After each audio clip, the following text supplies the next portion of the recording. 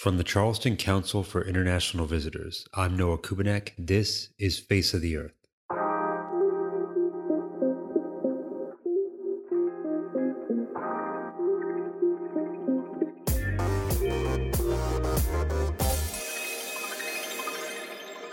Calcutta is the capital city of the state of Bengal and one of India's largest by economy and population. From a trade outpost to the epicenter of the revolutionary movement against crown rule to a former capital suffering economic stagnation, Calcutta has seen incredible change in the past 350 years. Iftikhar Ahsan is the founder of Calcutta Walks, a tourism company seeking to present the city and its people as authentically as possible and help improve life for Calcuttans along the way. In this interview, we discuss what makes this city so unique in India and how it might establish itself both as a beautifully preserved historical jewel and a hub of creativity and entrepreneurial spirit. First of all, thank you so much for being willing to take the time to come on, talk to me a little bit today, or this evening, I guess, for you, right? It's my pleasure entirely. What might be helpful for listeners, first of all, is to kind of get an idea of who you are and what you do. Can you tell me a little bit about that? Absolutely. So my name is Iftikhar Ahsan, and I come from a Rajasthani family settled in the city, in the eastern city of Calcutta. And we've been here since maybe the last 60 or 70 years or so. And our family has always been into the business of dyeing of clothes. So it is a special community of Rajasthanis. We are called Rangres. And all our lives we've dyed people's clothes for a living. And I've obviously broken away from that ancient tradition. And I'm in the business of showing people the city of Calcutta through our walking tours and through our bed and breakfast, which is Calcutta Bungalow. That's in a nutshell about me. Okay. How long have you been doing this? Calcutta Walk started about 13 years ago. And I wanted to show people visiting the city, show them the real flavor of the city. And when every time my friends came down, I would hire a India Tourism approved guide and take them around, and usually they would do a good job, but they would restrict themselves to monuments and not to the regular street life, and that bothered me. I said, the city of Calcutta lives on its streets, it lives amongst the people. It's not something that one can experience through the monuments. It has to be experienced on its streets. And that's why I said, let me try and showcase that as much as possible through the walking tours. And the walking tours explore different themes, they explore different neighborhoods, they explore different streets and buildings and all that. So you grew up in Calcutta, is that right? Oh, very much. And so absolutely. It sounds like it was sort of a desire to give a more authentic depiction of Calcutta to visitors. Absolutely. And so are most of your customers, your clients for Calcutta Walks, people from elsewhere, either in India or international tourists? So mostly when I started off, it was almost entirely international tourists that were coming in. And if I may so add, only white people kind of going on the walking tours. But slowly, thankfully, there has been a greater appreciation from Calcuttans, from Indians from different parts of India, Indians from different parts of the world, what we call NRIs or non-resident Indians. So their interest has slowly increased. So what has happened is now more and more people from it's like a mixed bag of sorts, and people have an appreciation for this kind of travel more and more going forward, because travel is also becoming like there's so much content available online. There's so much uh, things people can read about, so many things people can watch and learn. But there is no substitute for a shared experience with someone who is a local resident of a place and who brings to the table the entire experience of the place encompassed within that person, within the way the person talks, within the way the person kind of the food they eat, the way they live their lives. So we try to take people under that skin of the city, and that's what works for us. Really, people really appreciate that, and that's why It's grown from just being foreign travelers to Indians living outside, Calcuttans now. We get a lot of people who are from the city and yet want to go on the walks to learn more about their own city. And that was not something that I'd experienced, say, 10, 12 years ago. It's a very recent phenomenon. What do you think the reason for that phenomenon is? Many, many reasons. One is, of course, the rise of social media and the way people now go to places and share things. So that has become like the what we call influencers. So everyone with a social media account is a little bit of an influencer. So when they go and post things about meetings, say some obscure hole in the wall kind of a workshop which has been going around for like 150 years, and little trinkets are carved out of hand over there, and people then start kind of posting that, and then someone else sees that and they will say, okay, we'd like to go on this also. How can we go there? And they're like, just go on the walk, and they will take you to these places. So social media has helped in a big way. And what we've done is, because I write for the newspapers here, the local newspapers, once in a while.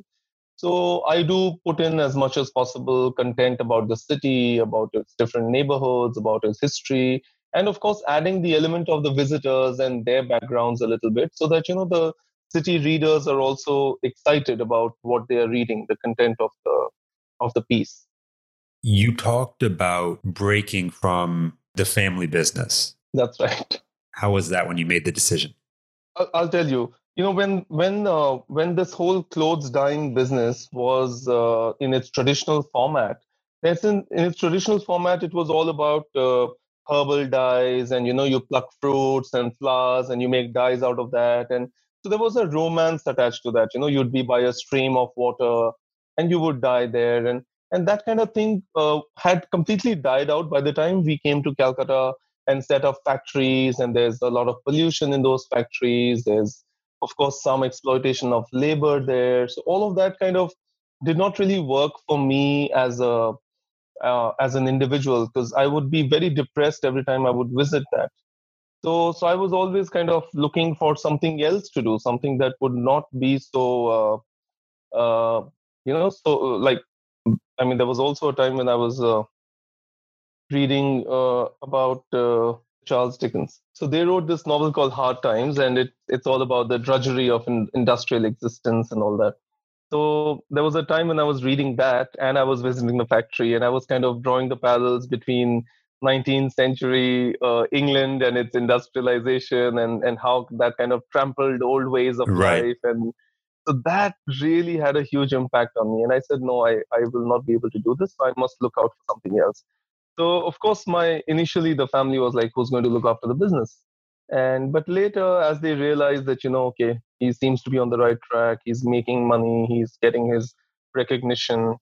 So eventually, everyone fell in line, and now it's a model that a lot of others have tried to replicate and be inspired from in the city as well as in some parts of the country. It sounds like you were one of the first to approach tours the way you do when you started. Oh, yes. But today there are others.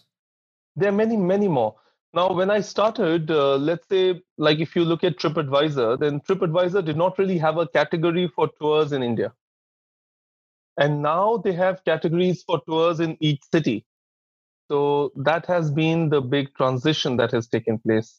When we started out, people were we almost scoffed at, that who's going to walk with you and pay you for it, and walk through the dirty streets, and actually appreciate things and pay you for it. So we said, it's about sharing your love of the city. It's not so much about the mode of transport. It's not so much about how you do it. It's about just being authentically there, as bare as possible, without the trappings of a big air conditioned vehicle, without the trappings of fancy clothes, without all that. Just you, at best, a camera, and just going around or trying to authentically make a connection with people. And it really clicked. It really clicked because people appreciated that much more than we had anticipated they would. And we kept growing at a at a very fast pace till 2020 pandemic hit, of course. You're now in a position where you've given that opportunity to a number of other people, right? I mean, at this point, Calcutta Walks has quite a few employees. So we have about six of us leading tours, but there's another bunch of people at the Calcutta Bungalow who also, because of the nature of the bungalow and how the rooms are all themed around different neighborhoods of the city, so they also need to know something about the city to impart that to the visitors. So altogether, we are like a team of close to 20 people now, which is great. I don't want to expand too much or become too big also.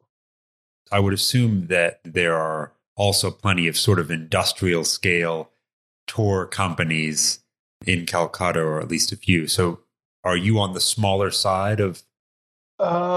No, we don't have industrial scale tour companies in Calcutta because Calcutta is not really seen as a city known for its tourism. Really?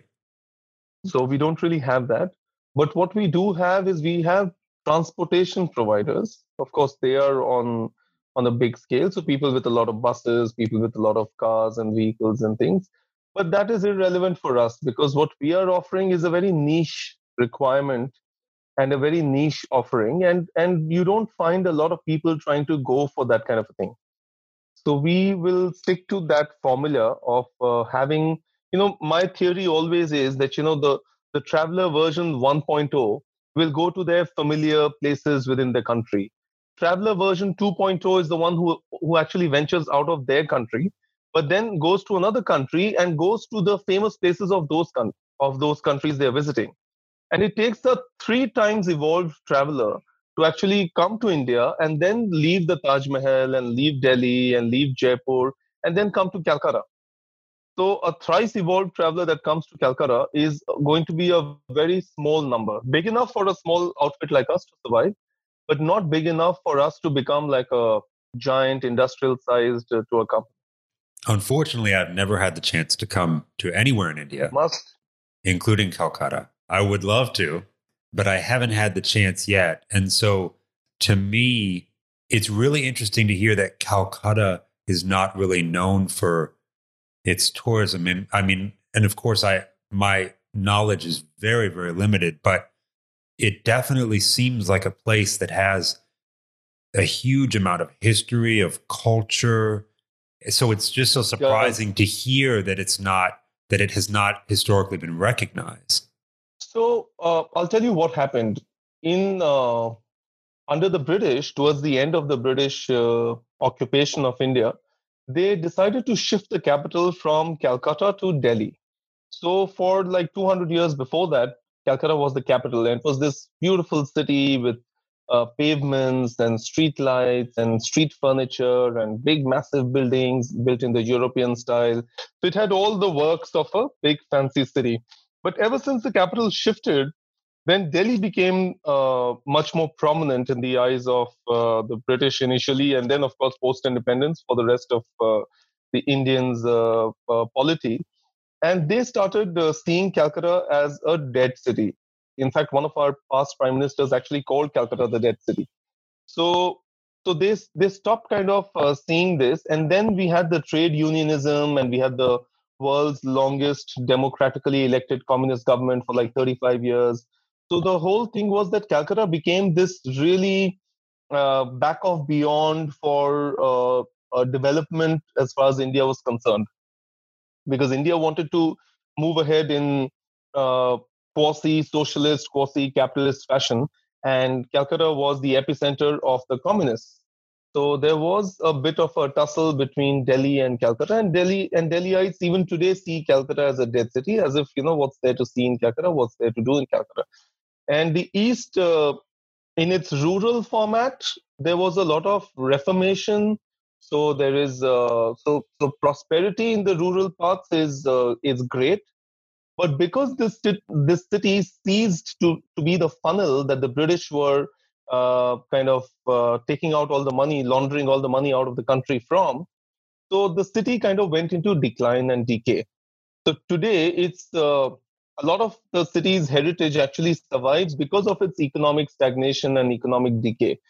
Otherwise, if this was moving as fast as a Bombay or a Delhi or a Bangalore or one of these fancy, fast-moving cities, then a lot of our heritage would have been destroyed, just like it's been destroyed in these other cities.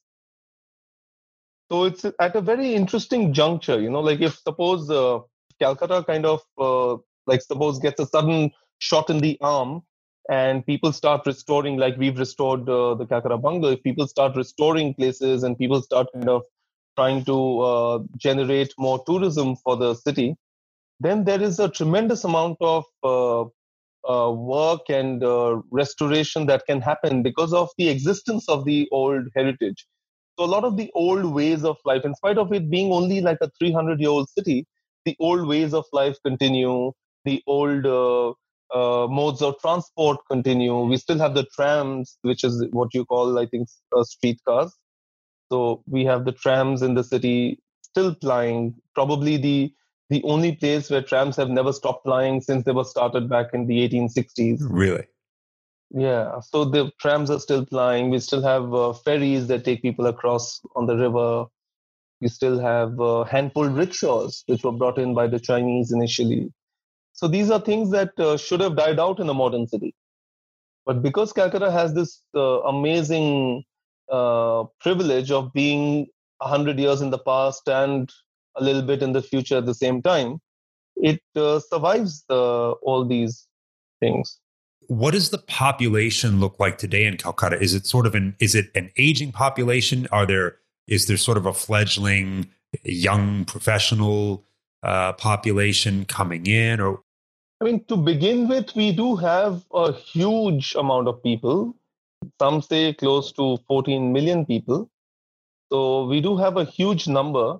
But the big problem is, if you have to see Calcutta as, if you see it like a pyramid of a population, then the top layers, the most accomplished, the most, say, wealthy, the most well-educated, so those layers, they keep moving out. So all the young people who are actually dynamic, who can do things, who can restore, like all the friends that I grew up in school and college with have almost all left the city because they don't see a future for themselves being provided by the jobs available in the city. So most of the people, they decide to move out. And that is a big problem because all the young people who can actually do something, they move out. So what we are left behind is either older people or people who think like old people. For example, someone like me who's not so ambitious, who's all right with a little business work, and so people like us, we are all right in the city because we can choose our pace. We can go as fast or as slow as we like. But people who moved on, let's say, for example, I won't speak about people who've left the country, but people who've left to different parts of India. So if you're in a Delhi or a Bombay or a Bangalore, you can't slack. You have to be very fast. You have to move with the city, move with the pace of the lifestyle that you choose to live for yourself. But in Calcutta, you can live a very slow pace of life and still enjoy a fantastic lifestyle. So this works for people like me. But the young ones who are a little more restless, who are looking for opportunities, who are looking for disruption, of course, they don't find that here. So they choose to leave. And that leaves us with older people or older thinking people. so what would that shot in the arm look like for you ideally? What would a Calcutta that offers enough opportunity to, to hold on to some of these people, maybe attract new ones while still being Calcutta? What would that look like?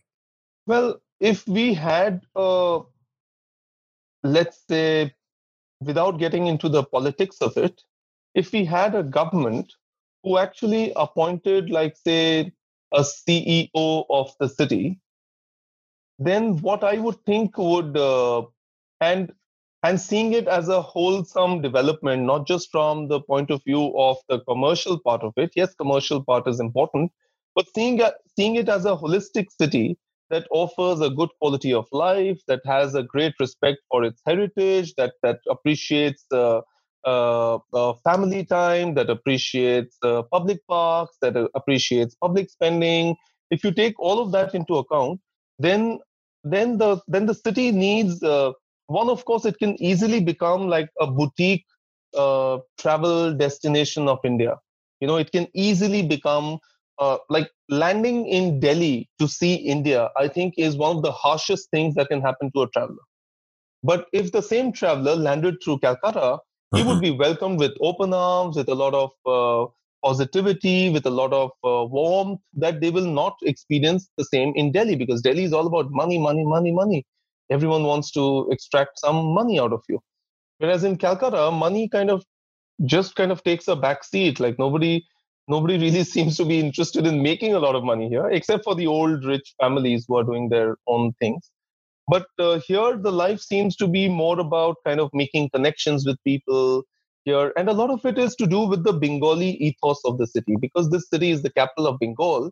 And the Bengalis have a lot of this sorted in their heads. They do want to read their newspapers in the morning. They do want a critical view of what's going on in the world. They do want their children to be more educated than rich.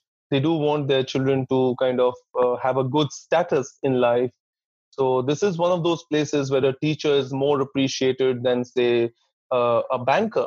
So these are things that that is very wonderful about the city. So if I had to keep that in mind, then I would really try to make this into a niche tourism city, and also a city where a lot of disruption can happen. There was an old saying that what Bengal thinks today, India thinks tomorrow. So there was this old saying, because a lot of things started here. The first tramways were here, the first air conditioning was here, the first electricity service of the country was here. So there were many, many things. The first mall, the first, so many things that happened in Calcutta first, and then the rest of India kind of played catch up. So in the same way, I think that very easily Calcutta can become a city where new startup ideas are nurtured, where because it doesn't take much for startups to, and all the government needs to do is provide the ecosystem and get out of the way. The Indian governments are sadly uh, kind of holding everything back for some strange reason. They just don't allow, like they will tax you, they will penalize you, they will obstruct you, they will put in all these barriers in your way. And whereas all they need to do is just get out of the way and let disruptors and entrepreneurs and startup guys kind of just do their thing. So that is a big problem in not just Bengal but pretty much all of India, that businesses don't get a free hand in trying to do what they want. Like, for example, I'll give you a small example. Like, when the yellow cabs in Calcutta wanted to increase their fare from an American equivalent of, say, 30 cents to, say, 35 or 40 cents, they were not allowed by the government, saying that, no, we will not allow you. But the same government allows an Uber to come in and charge whatever they want, like 150 rupees, like $2, $3, $4. You didn't allow one bunch of guys to increase their fares from 30 cents to 40 cents. But here you allow someone else to come in and just charge whatever they want. So that is the problem with the government. Is there any sentiment of not wanting to bring in entrepreneurs, startups, et cetera, out of fear that it may really alter what Calcutta is? I think there is a little bit of that, especially because what happens is, the ruling parties, they need to make their money. And they usually make their money through the existing businesses. And the existing businesses that are here, especially the legacy businesses, are all my fellow brethren from Rajasthan. They are all running their businesses here for, say, like the last 100 years or last 50 years. And they're all legacy businesses. And they have their own ways of functioning and their own ways of operating. And they are the ones who are kind of and the government, of course, is financially quite largely dependent on them to help them run the city and run the state. So I guess there is a little bit of that bottleneck to because they wouldn't want more new guys to come in and disrupt their business.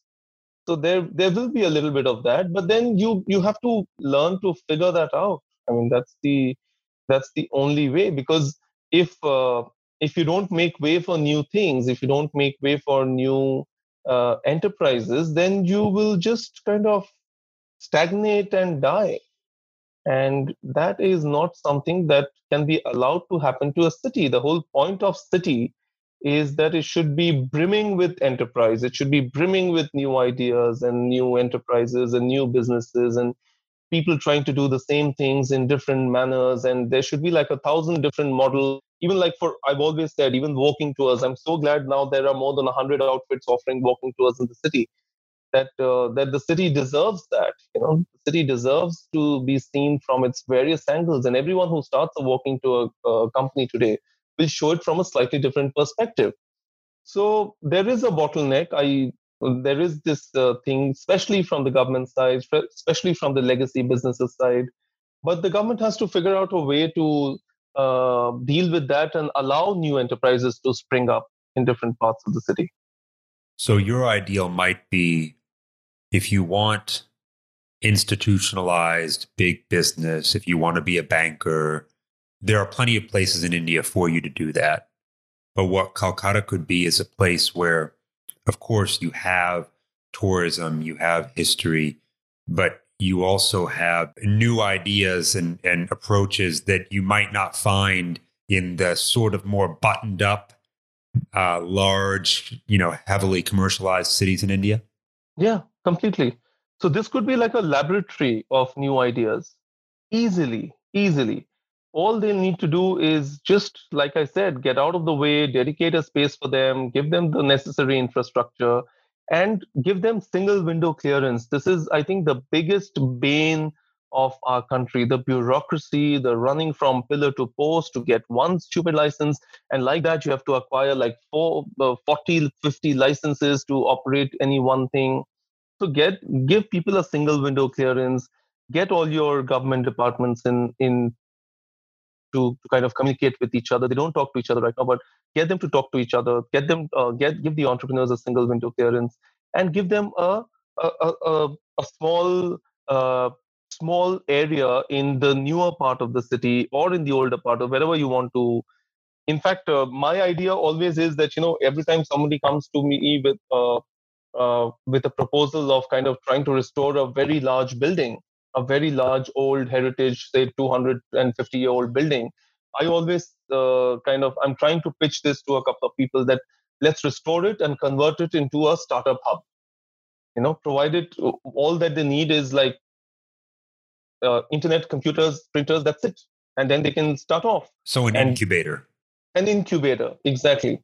So a startup hub, an incubator, a laboratory, whatever the term that can be applied to it. But the idea being that, get them single window clearance and get them to focus on their ideas so they can build something there and teach them the basics of business, because a lot of Calcuttans are out of touch with the idea of business, like what makes an enterprise tick. And it's not rocket science. It's very simple. Give the customer what they want and charge whatever you think is a fair value in exchange. And it's such a simple model, but so many people fail to do that. And like you see restaurants kind of opening and closing in the city every other day. And yet you have like a KFC or a McDonald's that opens and does roaring business in the same locality with the same audience. So what is it that they're doing right and we are doing wrong? I mean, if you have an incubator that can study these things, it should not be that difficult to get some good unicorns out of the city like within the next 10 years. Restoring old buildings, say turning them into an incubator, turning them into something else. But at the end of the day, keeping them alive. You've lived that experience. Can you tell me a little bit about Calcutta Bungalow? Yeah, sure. So when we were taking people around walking to different parts of the city, they would always say that, oh, we wish we could have stayed here, or wish we could have seen the inside of that courtyard or the inside of that building, or wish there was a cafe here. So they kept coming up with these exclamations every time they would visit those places. So I said, why not? Let's just do it. So I started looking for a place and eventually found this one place that I thought really, really worked. Unfortunately, it had just like most buildings in old Calcutta, it had 8 family members who didn't speak to each other. So we had to communicate with all those 8 different members and ensure that everyone was happy with the deal we were offering them. And eventually, it was a lengthy, slow process, but we eventually managed to kind of pull it off and buy the place. And after we bought the place, we started working on restoring it. Everyone was very annoyed with the length of time that it was taking, because it took us a good solid 2.5 years to restore it. But I said, this is not a new building, this is not a new project, it's not something that we've done before. So this has to be given its own organic space and time to grow into something beautiful, because it already has a very strong character of its own. You don't want to quash that, you want to retain that, you want to build on top of it. In order to build on something that already exists, you have to first become one with the place that exists. And then you can maybe try to very carefully and cautiously try to mold that into a direction that is a little more modern, and that also lets the building survive for another 100 years, because it's a building from 1926. So it's going to be 100 years very soon, and it needs to be safe for another 100 if possible. So for that, we had to strengthen the building. There was only one toilet in the entire structure. So we had to introduce 9 toilets, of course, because we have different rooms need to have different toilets on suites. It's a relatively modern concept, but we've all become very accustomed to it, and we can't expect life without having an attached toilet to a room. And so we had to do that. That was a bit of a challenge. And so fresh plumbing, fresh electricity, strengthening of the structure from all possible angles, because it has steel joists that were imported from the UK. It had some grills that were imported from Scotland. So we had to find the local replacements for those, and the ones that were gone. And the ones that were there had to be kind of refurbished and put back in. So overall, a thoroughly enjoyable process. I loved doing it, and I'd love to do it again to another building soon.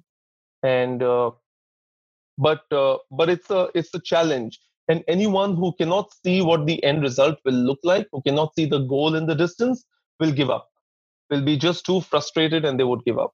But because I knew what I was looking for in the long run, so it kind of just every new detail would excite me even more, and that just kept on building till eventually I managed to set it up, get it up and going a couple of years ago in the month of May 2018 is when we started operations, and we've been active for the last 2.5 years.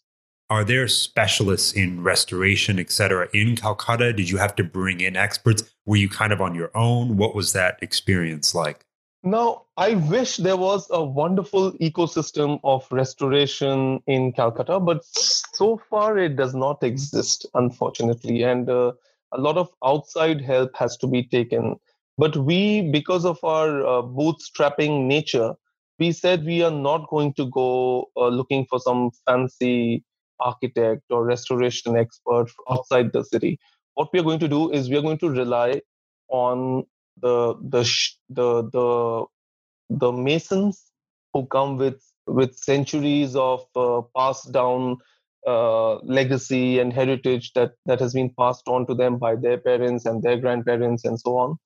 So we relied on the masons, we relied on the workers, we relied on the shops that have been providing the same kind of grills and patterns for decades. We relied on all these people, and we were pleasantly surprised that they knew what they were talking about, and they just kept providing us with the right solution for every problem that cropped up. Whereas some of the restoration experts that we spoke to, unfortunately, seemed a little out of touch.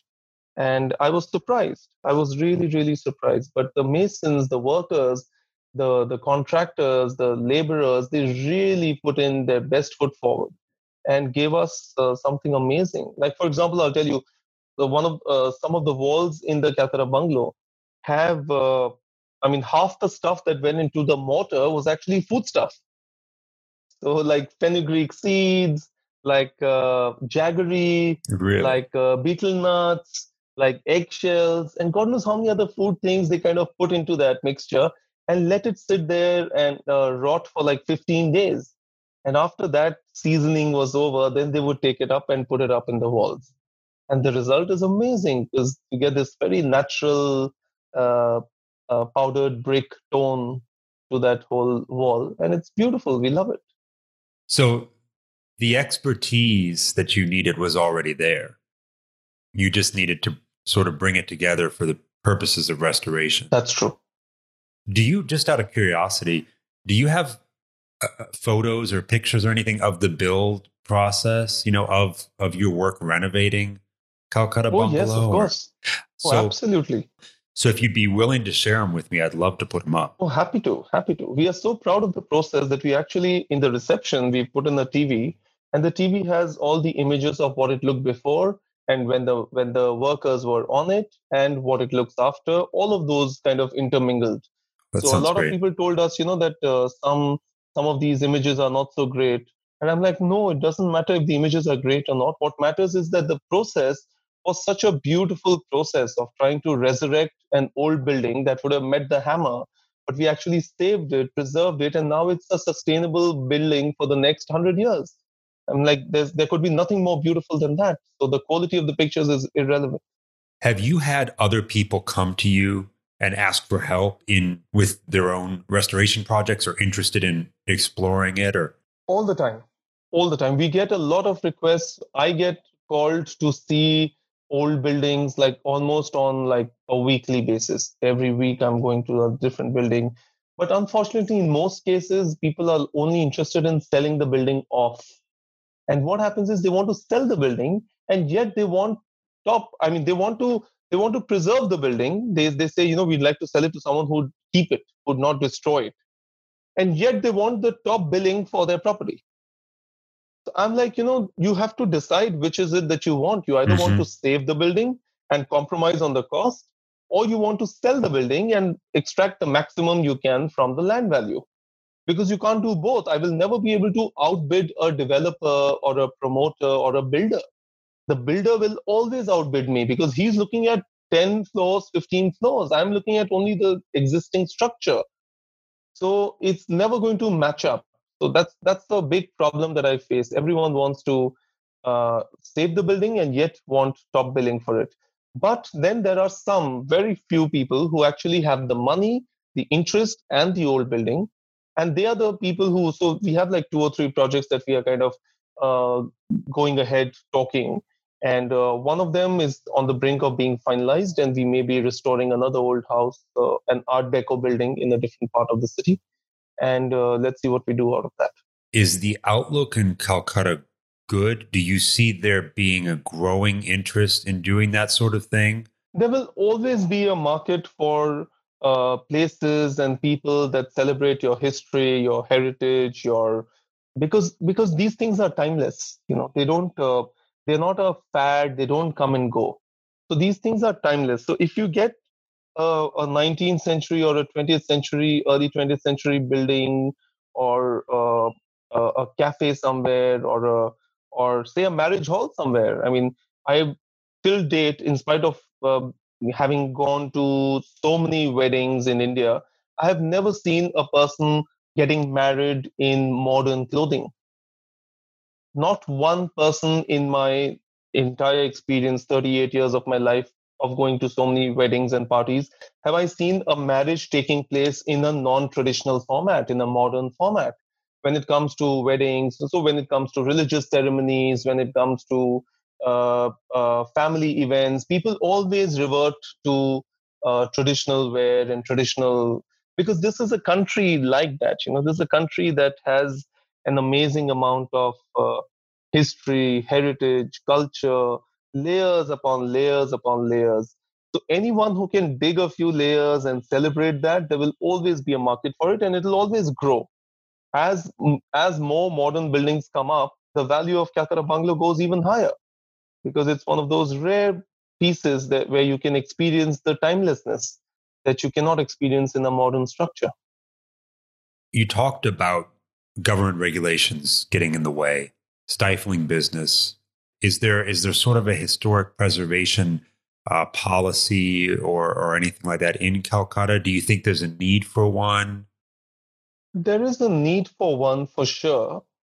And we do have a heritage department in the local municipal corporation in Calcutta, but they need to be manned by people who know what heritage means and who also understand what businesses mean.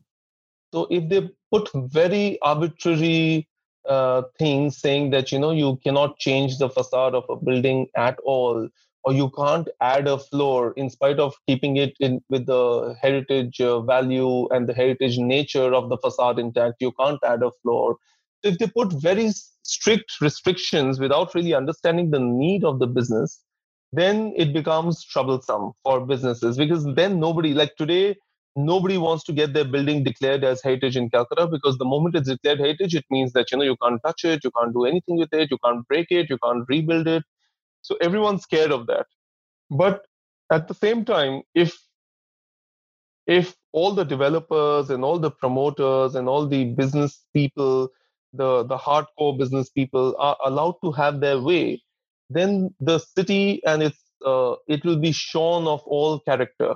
All the streets will become soulless and characterless, and they'll become like cheap copies of any other city in the world. And that is something that has to a very good balance has to be struck in between, and that is something that needs a lot of planning, a lot of careful execution, but above all, a love of the city at the core, and a love of the timelessness of the texture of Calcutta at its core, and that kind of thing, which I is too much to ask from bureaucrats. It's something that may be possible if there is a public-private partnership model in which the lovers, the experts, the stakeholders, everyone kind of comes on board and comes up with a wonderful model that takes care of everyone's interest as much as possible, and yet retains the look and feel and charm of Calcutta as a city, unlike any other. Do you know of cities that have taken what you feel like is the right approach, have done this sort of thing successfully? There is some good things happening, like say in Rajasthan, in Jaipur, and in the whole state of Rajasthan. There is a whole stretch in Kerala, a 12-kilometer stretch that they said the whole stretch is going to be restored back to its original glory. So that again was a very promising thing, because I think that was the biggest project in terms of the area that India has ever witnessed. So Rajasthan got most of its thing due to tourism, due to people wanting to come and stay in old havelis and old mansions, and therefore that drove that business model. And Kochi in Kerala is trying to do the same. It's also because of tourism, but it's also because of the high number of expats that Kerala sends out in the world, and the amount of remittance they send back. So Kerala is Bengal, but with money. So that becomes a very different ball game altogether. And Calcutta, I think, if it taps into the NRI population, the non-resident population who actually belong to Calcutta, who harbor great feelings towards Calcutta, who have this very soft corner for the city, if we can tap into that audience, I think there's a wealth of opportunity waiting to be explored. There's a wealth of partnerships that can be created in restoring places, in getting people to kind of just plow back some money into the city. There's so many rich people around the world who have a Calcutta Connect. So it'll be, I think it's something that the government doesn't really understand or think.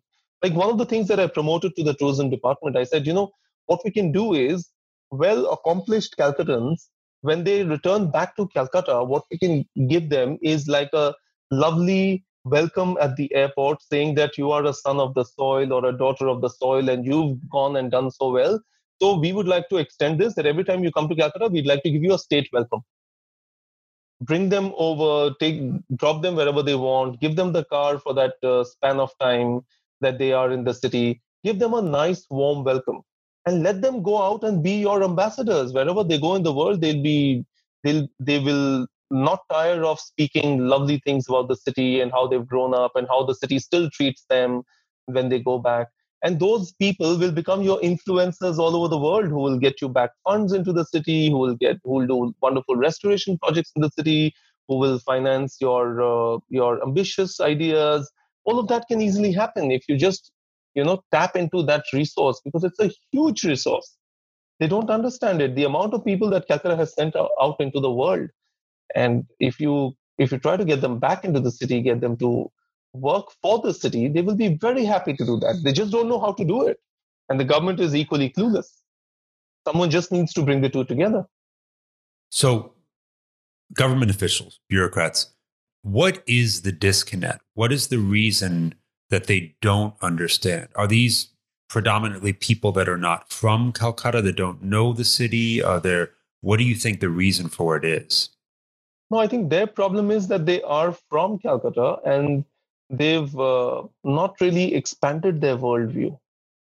I think their worldviews are very, very limited.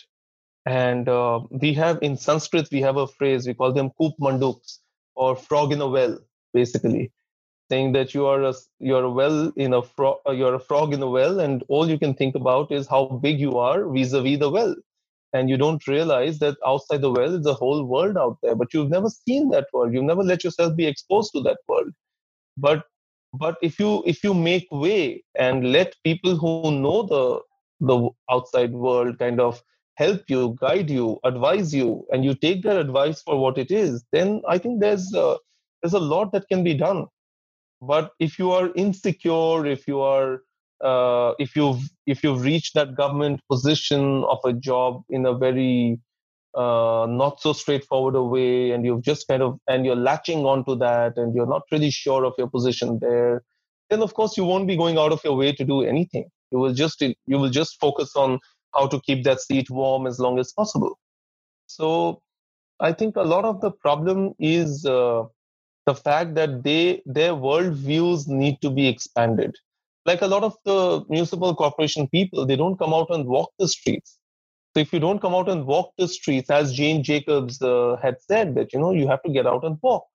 So if you don't walk the streets, you'll never know what are the problems of the streets, and therefore you will never realize, you will never develop that empathy towards the street walkers, and you'll never be able to provide a solid, clean, straight pavement. So engagement both with the community and with kind of the world as a whole, that perspective. That education is lacking. Education.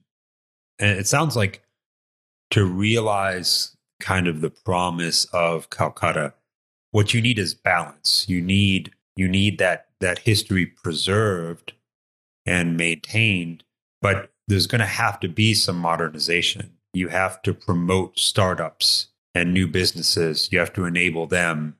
And if you can find that balance, that's how you really establish Calcutta. Absolutely. Okay. Absolutely, because no other Indian city has managed to strike that balance beautifully. So if we can be the first, then why not? Why must we be always looking to be a cheap copy of Singapore when we can be a first-rate version of ourselves?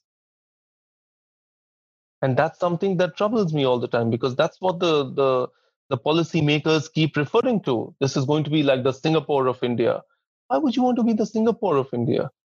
I mean, you have to be the best version of when Calcutta was at its peak, Singapore was a bunch of fishing villages. They weren't even what they are today. So I think a lot of it has to be pride, a genuine pride in yourself, not just chest thumping. Chest thumping pride is what we see right now in India at its peak. But what we need is genuine pride and genuine knowledge and genuine self-awareness. I mean, these guys need to start doing some yoga before peddling yoga to the rest of the world. They need to start meditating first before telling others to meditate. So there is a lot of that kind of self-actualization that is missing from our country, unfortunately. And a lot of it was messed up under the British, because they came in and they said, whatever we say is good for you, whatever you think is not good enough. So that kind of went and struck a very deep chord amongst Indians. Until now, we are unsure of ourselves. Until now, we are bending over backwards for everything that's happening in the Western world and not really seeing the strengths and the prowess of what we already have. And that, I feel, is a big problem that we need to overcome if we are to go anywhere near realizing the true potential of our city and of our country. So it's about identity too, kind of self-realization. It is. you're in the tourism sector at the end of the day, and you're involved in a lot of different things. But for you, just like for everyone, the coronavirus has been a huge disruption, and I'm presuming has brought a lot of challenges. But I'm sort of interested, your perspective in Calcutta. You're talking about regulations, government interventions, and policy and how they affect the city and tourism. I believe in our conversations before, you've talked about how people view the government approach to the coronavirus and restrictions on life, etc. Can you talk a little bit about Hundals? And it sounds like there's sort of some issues in courts right now, and they're trying to open them back up somewhat. Can you talk a little bit about what the struggles are like right now in terms of people's interactions with police, in the court system, figuring out how to deal with COVID in Calcutta? Our Prime Minister came on national television at 8 p.m. in the night and declared that from 12 midnight, in 4 hours, the whole nation was going into a strict lockdown, a lockdown that no one has ever seen or ever witnessed before. And in my opinion, that was a very irresponsible move, because we are a nation full of migrant labor force. We are a nation full of people struggling to make 2 ends meet in a day. We are a nation of people who are extremely limited in our resources. And you take those kind of people, not the really rich and the accomplished and the ones who have their own cars and the ones who have their own kind of means to get from place to place. We're not talking about those people. We're talking about a very, very, and you wouldn't do that on those people. You wouldn't do that on very accomplished people. But he came and he just kind of announced that in 4 hours, everything's going to shut down. So there were people walking home for like, there was one family that walked home for like 1,200 kilometers. And it's insane. It's unheard of. I mean, this is not the sign of a democracy. So this kind of this bizarre thing went on for days, for the next few months, and then there were places where they were being stopped and being sprayed upon, like they were like a bunch of cattle. They were being sprayed upon by the police. They were some people were made to do all kinds of punishments were doled out and meted out to them, saying that why you out and about, you should be at home. And they're like, yeah, we're trying to get to home. Our home is like 1,000 kilometers away. We still have to walk all the way. So no bicycles, no proper shoes on their feet, no proper clothes, no proper food, and yet they're making the big journey home, the big trek home. Some said it's like the biggest migration ever, because there were like maybe like what uh, 10 to 15 million people who are out there, or maybe more if I'm not calculating correctly. So the whole point being that that was a very irresponsible thing to thrust upon, and that too was done at a time when the cases in India were a very small number. Today we have a much higher number of cases in India, and everyone's moving out and about. But what happened was, even before the lockdown happened, our economy was struggling. And we were not doing very well as an economy. We had come down to like 5% growth. And 5% growth in GDP in India is considered to be a very low figure. We are used to at least close to 8 or 9 or 10% growth. And that kind of put a big, it just brought everything to a grinding halt. And then slowly the economy was restarted, slowly things were opened, and slowly everything started moving. But of course, the big movers in India are the festivals. There's never a big slump in the country, because there's always a festival around the corner. And when festivals are around the corner, people are out shopping, people are out buying things, people are out refurbishing their homes, painting their homes. There's always that kind of thing happening. And that's what keeps India ticking throughout the year, because there's always some festival or the other around the corner. And in Calcutta, we have a saying. We say we are the people who have Baro Mashe Tero Parbon, which means in 12 months, we have 13 festivals. It's more like 1,300 in India. But we have many, many festivals. So Durga Puja is the big festival of Calcutta. which is when the goddess Durga is celebrated. Now, the eastern part of India is where the female gods are worshipped much more than the male gods. I see. And in the northern part of India, it's much more patriarchal, if I may say. So the eastern part of India, goddess Durga is worshipped, and this is supposed to be her familial home where she comes for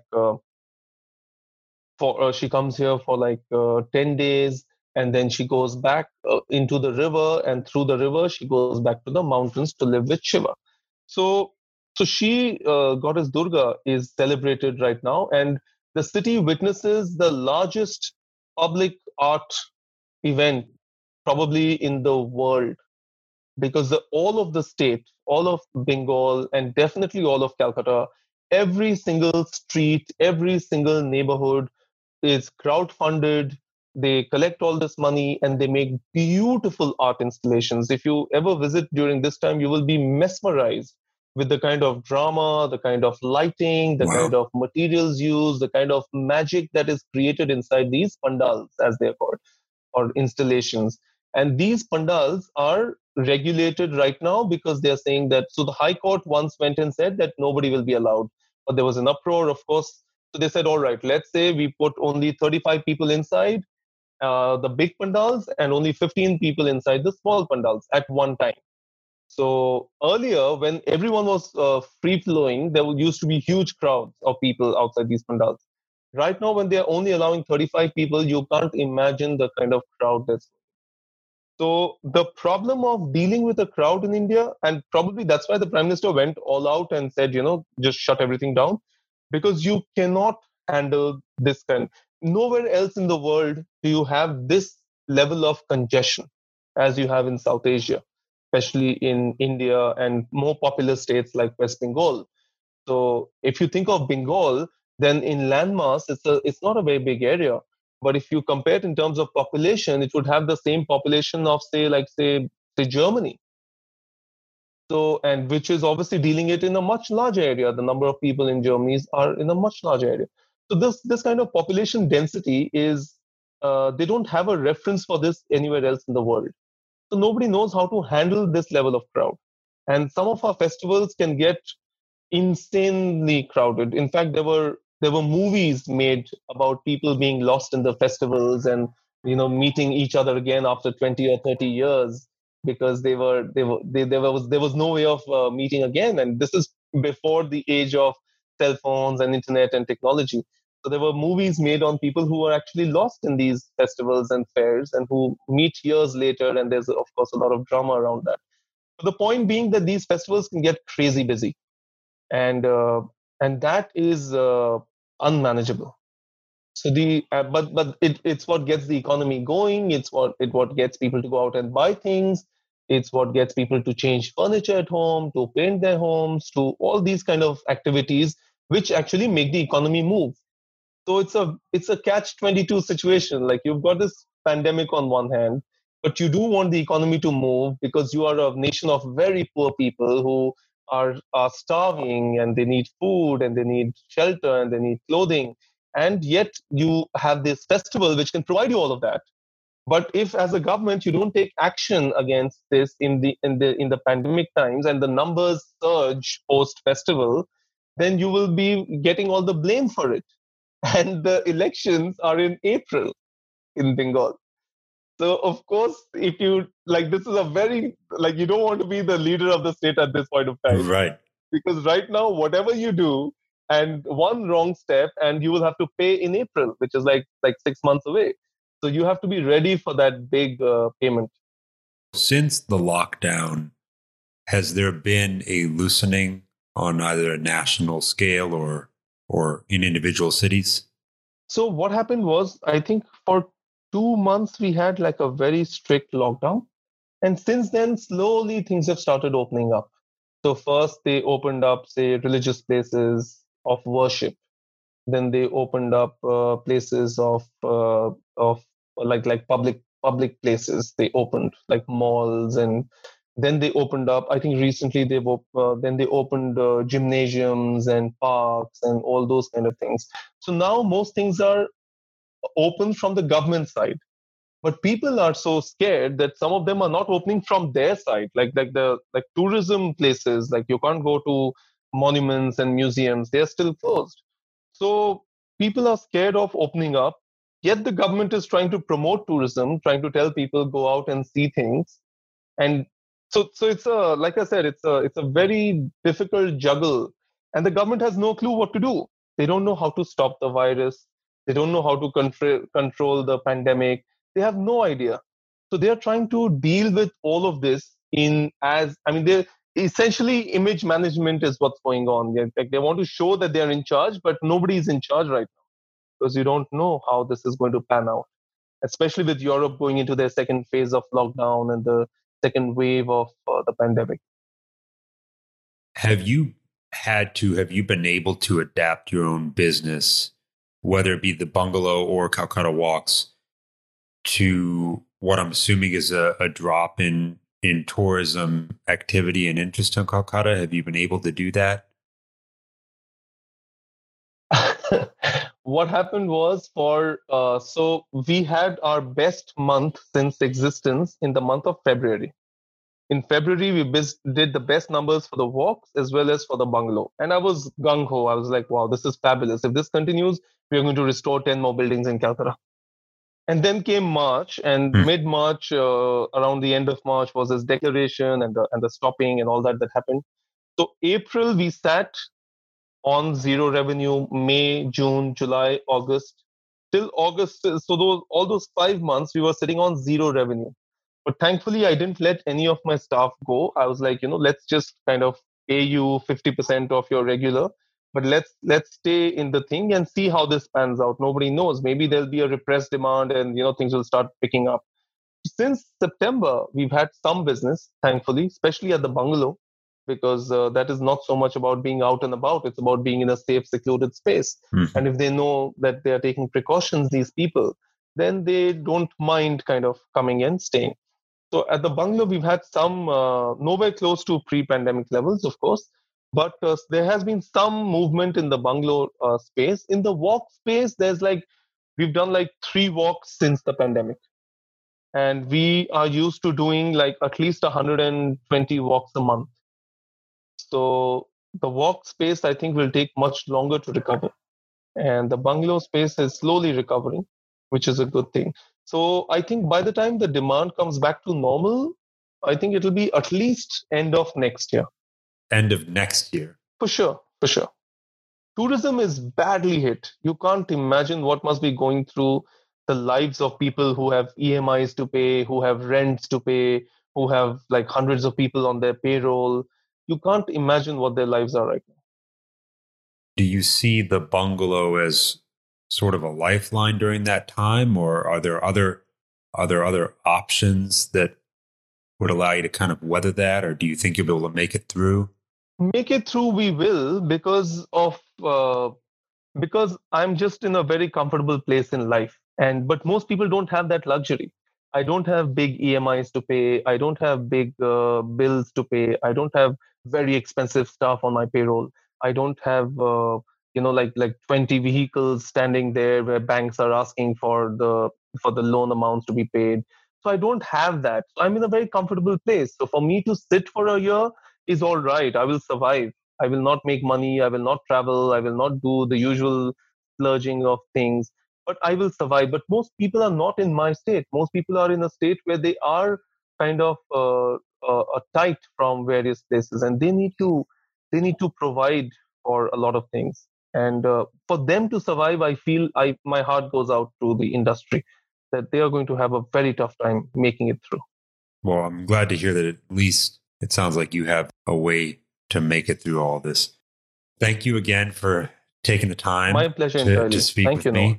And have a great night. It's already pretty late for you, so I'm sorry to keep you up. Not at all. Well, thank you again, Iftikhar. Have a good night. Pleasure, dear. Pleasure. See you. Good night.